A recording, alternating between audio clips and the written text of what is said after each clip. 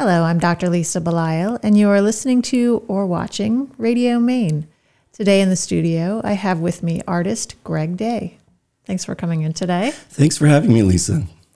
I'm enjoying this piece behind us, and I'm enjoying it all the more because I realize that it's just a peek into a much larger piece that is available for people to enjoy. Talk to me about this work.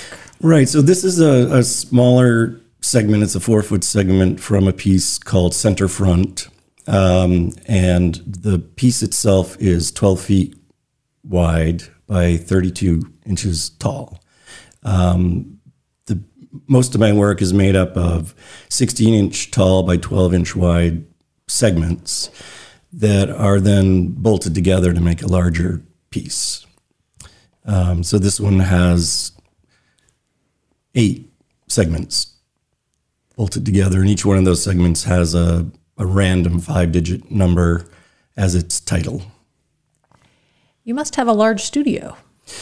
Well, I have a pretty large studio now, and but interestingly, that you just jogged my memory. The reason I started with these smaller segments is because I like to work large, but I haven't always had a large studio. So by creating small parts of a painting, I don't have to start with a huge canvas. I can just work one segment at a time. And then when I feel like it's ready to be a big painting, I can just bolt them together when I have the space. So that's kind of where that originated from. Where would you find a space that's large enough to hang this multi-segmented painting? Where would you put it?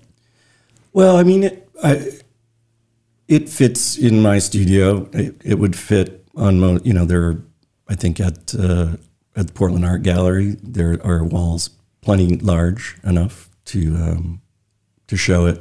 Certainly, in a private residence, you'd have to have a pretty, it would dominate your space, which I think is one reason I like to work big, because I like to have my work affect the space. I think that comes from my architecture background. I was interested to read that you have that background, because I'm guessing that it lends a unique perspective to the work that you do. I think it does. When I first started painting more full-time, I kind of rebelled against my architecture background. There were no straight lines, it was curves, and then gradually I started bringing that back into my work. And so I've kind of gone back and forth between, I try never to create literal space, although sometimes my work, you could imagine that you're in a building or something like that. But I try never to have any kind of recognizable scale to my work. Some people say that some of my work is like looking down on a map, which I certainly can relate to. I think the only thing I could ever remember saying I wanted to be when I was a kid, other than an architect, was a cartographer. So I guess I kind of bringing those parts back. What was it about being a cartographer that drew you to that possibility? I don't know. I was so young. I didn't have a conscious, but I do remember, which also is reflected in my work. I remember getting huge pieces of paper and putting them on the table, and I would start creating a city. So I would draw a river from one end of the paper to the other, and then I would start, racing the river and putting a bridge over, and then the streets would go from one end to the other. So lines would always go off the paper, or they wouldn't, which is kind of what I always do now, that in theory, these lines could go in all directions, infinitely. Which is another reason I never frame my work, because it's not supposed to have an edge, basically. So I did bring in a piece that has a frame, but I was saying earlier that it's one of the only paintings I've ever had framed, and it's the first painting I ever did. That's an interesting contrast to some of the people that I've spoken with who are very specific about having something in the frame and framed. Right. As opposed to what you're describing, which is the sense of infinity. Right. A challenging thing to capture, I would think. Yeah, I mean, painting is always a challenge for me in many ways anyway. And I think maybe because I didn't go to art school, I didn't, when I was in architecture school, I actually had to petition to take art history classes because it was so strict. Okay, you have to take this class and this class and this class. So other than taking those art history classes, I was never taught composition and, all that stuff. So it's not really something I consciously think about. When I look at this, now that you've told me about this idea of streets and maps, I see that, but there's also another dimensionality to it, and it's more than the flatness of what a map would represent, and it almost comes out a little bit. And when I first looked at it, I was thinking about a window with trees in front of it. Yeah. And the different ways that the trees would grow. And of course, there's a dimensionality to trees, even though if they're on the other side of a window, it's a flat surface. So it's an interesting thing to capture both at once, the flatness and also the dimensionality.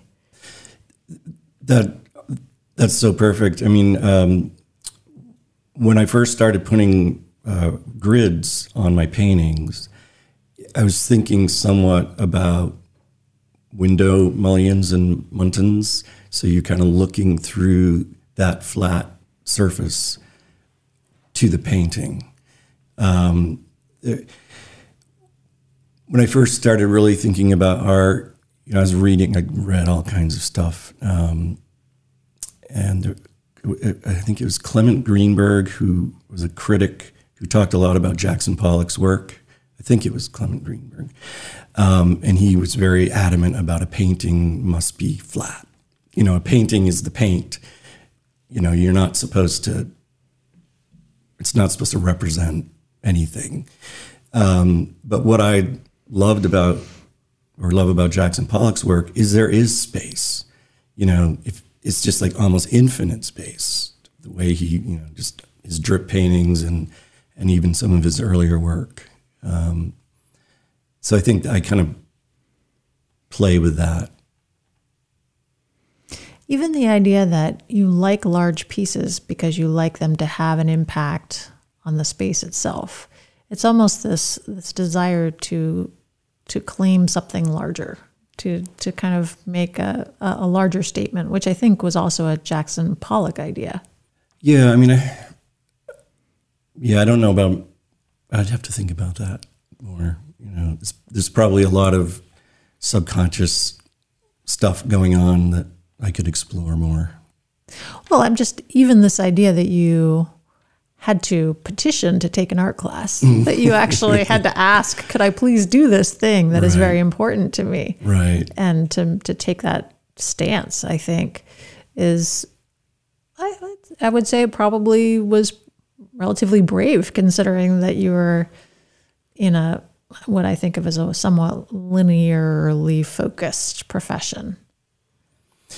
Yes, although most of my classmates, we were all interested in art, on one level or another. And the nice thing about being in a studio environment with all these people is it's just these ideas are flying all the time. And I had some really amazing studio teachers who brought in lots of interesting ideas. And so we talked about art a lot. And so it wasn't that art wasn't encouraged. It was more that there were just certain things that needed to be done within the structure of the curriculum. Right. And this landed outside of that structure. Correct.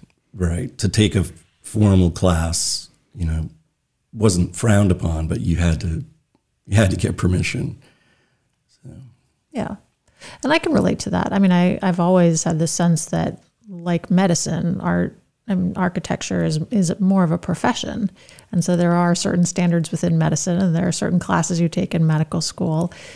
But then it's once you've taken your classes and once you've done your residency, it's then an ongoing education of self that you engage in. And it sounds similar to what you're describing, probably both in architecture and in art. Right. Yes, absolutely. And I love that part too, where it is just, there's endless opportunity to be curious. And that I really like that about, I guess, how I've kind of designed my life. So do you ever find yourself being curious about something that leads to something else, that leads to something else, and then you find yourself in a place that you didn't expect you would be? I try to give myself room to do that as much as possible. I think sometimes I can get too far off on a tangent and I have to kind of bring myself back. But yeah, it is fun to do that. Tell me about your Maine connection. Sure. So I was born in Brunswick, but we were actually living in Freeport at the time. My father was pastor at the First Parish Church in Freeport at the time. And he was also chaplain in the Air National Guard up in Bangor. And then we moved around a little after that, but by the time I started school, we moved to Brooks, Maine, which is a tiny little town on the Moosehead Trail north of Belfast. So that's where I grew up. Where does one go to school in that area? So elementary school, there's a little school right in town, but Mount View High School was the high school that I went to, which is in Thorndike, near Unity, near the Common Ground Fair. So if I'm remembering back to when I was in high school and when I was playing sports, Mountain View is a relatively small school. Yes, it was back then. It was Class B, which in Maine it was probably a small Class B. My class was very small. We had less than 100 people in my class. But yeah, he was in the middle of a cow pasture. So were there any other people in your group, in your grade, that ended up going into art or architecture? Not architecture. There was one artist. She was a great artist, and I've kind of lost track of her. But I'm assuming she went to art school, but I'm not positive. But for the most part, yeah, no one else. So when you were in school, did you have teachers who encouraged you to go in this direction? Yeah, we had great teachers because it was there were a lot of kind of back to the lander people from New York City and Boston and Philadelphia. So one of the only jobs you could get was being the teacher. So we had amazing teachers, and our librarian, she would make sure there were a lot of. I mean, I think I had a Frank Lloyd Wright book permanently checked out, so. I guess I feel a little bit bad that I always had that book checked out, but I just loved just exploring his floor plans and kind of getting lost in those floor plans. But yeah, everyone was very encouraging. By that time, my father also was the guidance counselor at the high school, so he, as well as having a church and still doing Air National Guard stuff. So he was very encouraging. That's a really unique set of things that your father did. Yeah, he liked to work. He also was head of adult education, so he was. He worked a lot. Yeah. Well, my father was also in the Air National Guard as a doctor. And he also, I think, well, probably because there were 10 kids in the family, he worked as a doctor. And then on the weekends, he worked in the Air National Guard. And I always thought it was interesting because it lent such a different perspective being in the military and what my father would come back with, kind of stories about people he had met. And he valued it so much that he continued to do it until they finally said, listen, you're a little bit too old. We're going to need to have you stop now. But did your father have a similar experience when he was with the Air National Guard? Yeah, I think so. He, he was a very progressive, liberal, anti-war, peace-loving person. And I never really learned how he got into it in the first place. But I know he loved it. He loved it so much that he would, once a month on a Sunday morning, he would get up at 4 a.m., go to Bangor from Brooks, which is about a 45-minute drive. Then he would drive back to his church in Thorndike, which is about an hour drive. Then he'd go back to Bangor for the rest of the day. So he liked to drive. It sounds like you lived in the right place if that's the case. And how did the guidance, if he worked as a guidance counselor, was he a guidance counselor in your school? Yep, at Mount View High School. So what was that like, having your father in the system with you? I think it was fine. He wasn't a teacher, so he wasn't, and my he was Mr. Day, and my nickname was Mr. Day. So I don't know what. I never got a cool nickname, but I didn't argue. I never did either. They just used my name, so you and I are in the same boat. I never felt insulted because I guess I always thought, well, they could take this in a really bad direction. So Mr. Day is not the worst one you could have. Exactly. Yeah. Tell me about the work you've been doing with the Portland Art Gallery. This is a relatively new affiliation, if I understand correctly. That's right. I am very excited to be a part, and just the work they do. I'm just so impressed. Just everyone there. If I call, people pick up and right away, and when I go in, everyone says hello. And if I upload some new work, it gets put on the website right away. It's like magic. So I'm really excited. What kinds of interactions have you had with other artists who belong to the Portland Art Gallery? So far, not enough. I'm really looking forward to meeting as many people as possible. I really like the idea that it's kind of a community of artists, which I haven't had for a while. I had a studio for a long time in the Artist Studio building in Portland, and all the artists kind of bonded well there. But since I've left there, I haven't really had that. Well, I would be interested to hear what you and Jane Damon would talk about. Because when I look at this piece, it actually reminds me a lot of some of her large pieces. And she does a lot of work with birches in particular, but trees in general. And even though they're very different types of work, I know that scale is something that she's continued to explore. And it seems like not every artist does that. Some artists are very focused on much more manageable size pieces. So I'd be fascinated to kind of be a fly on the wall during that. Yeah, I'm looking forward to getting to talk with her.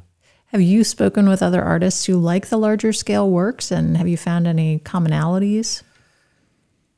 I've had conversations with artists and architects and just collectors and over the years, and and I go back and forth. I'll do small pieces. I love to do small pieces. They don't have to be large. So I think am always kind of playing back and forth with, large scale and smaller scale. What about working on a theme? Do you tend to do a series of pieces on a theme? The theme, yes, but it would probably be more a theme of a color palette, maybe a theme of similar sort of spatial ideas that maybe over a series of paintings would just be from a different perspective. Or I've done some three-dimensional computer studies where I will basically make a movie of a 3D space that I've created and make prints of. So it's almost like a stop action. I might have 3 pieces of that similar scene. Do you incorporate the digital aspect of art into your pieces often? Well, the grid actually exists in a CAD program. So I have this basic grid that's almost like a musical staff. So instead of starting with a blank canvas, I don't have that sort of. I already have that basic grid laid out. So then from there, I can start, adding the notes and, playing around, putting paint down, sanding paint off. I do a lot of sanding, and, putting color down, wiping color off. It's just a lot of, it's a process, but I like the fact that once I'm finished, the textures look worked. It's just a natural, it's like having a tool that you've used for years and years and years, and the handle gets, nice and smooth and oiled, and because I never put a glossy finish on. It's just a natural glossiness when that happens.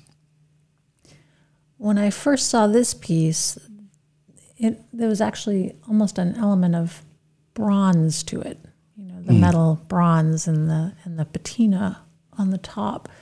So when I think about the process that you're describing, this adding and subtracting of layers, it kind of makes sense to me. But not all artists engage in that kind of method. Right. I think, again, because I didn't go to art school, I admire artists that I call painters who can take a brush, dip it in paint, and make something. And my older sister, was really the artist in the family, and she is an amazing painter. And so I've always admired that, but that's not in me. That's not who I am. I kind of build paintings more than paint paintings, I think. That's how I would think about it. It seems like about half and half of the people that I've talked to for this show have gone to art school versus not gone to art school. So it's more common than I would have expected. Yeah. And people, the way that they come to art is very different from person to person.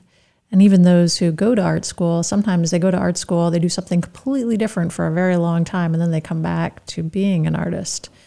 So it sounds like your path wasn't perhaps the more traditional path, but it wasn't necessarily unusual for artists. Right. Yeah, that's very interesting that about half haven't gone to art school. I like hearing that. Well, I think there are just different ways of learning things. Sure. And there's different ways of knowing things. So, I also would love to be able to paint. I've never been to art school, but I'm pretty sure if I went to art school, I would probably not ever be a traditional painter anyway, because it's probably not the way that my mind works. Right.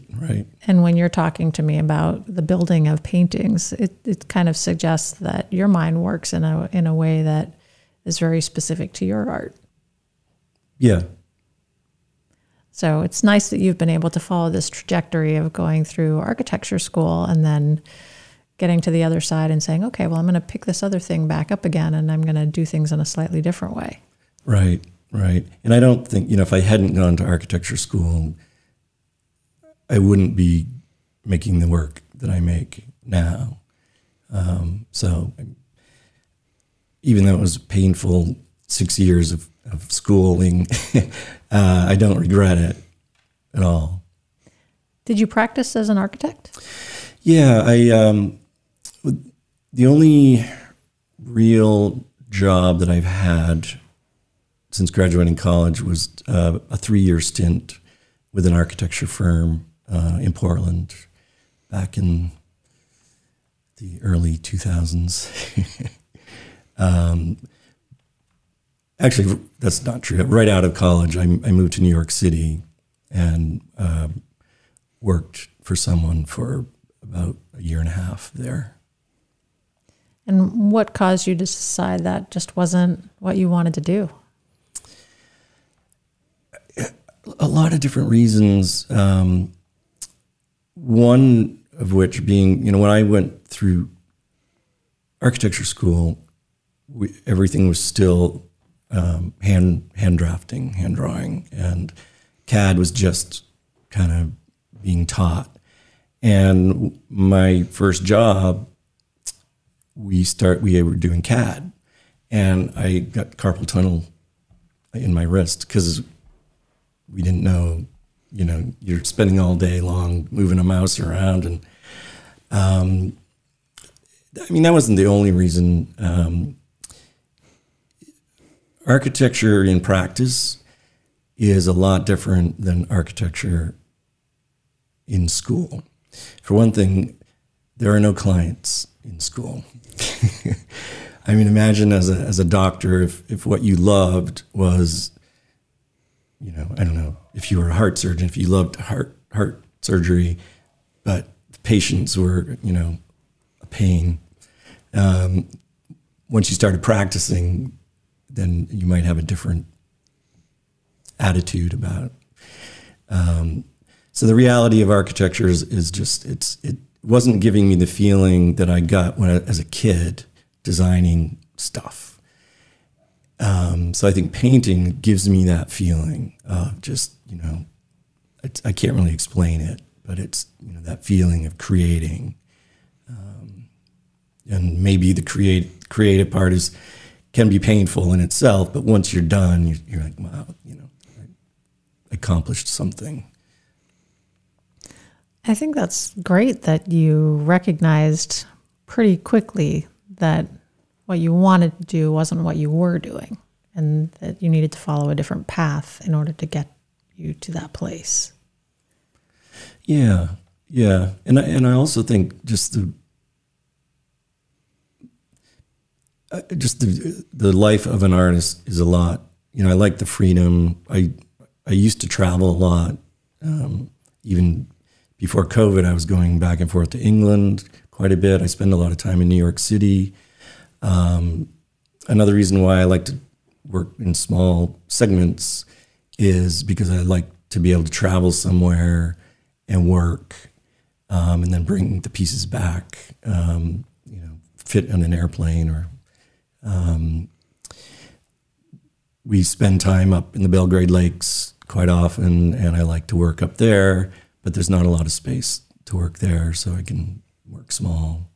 I think just, the freedom of being an artist is really appealing to me. I guess that's probably obvious. Well, I think it's interesting that some people like more structure in their lives, and other people that doesn't really work for them at all.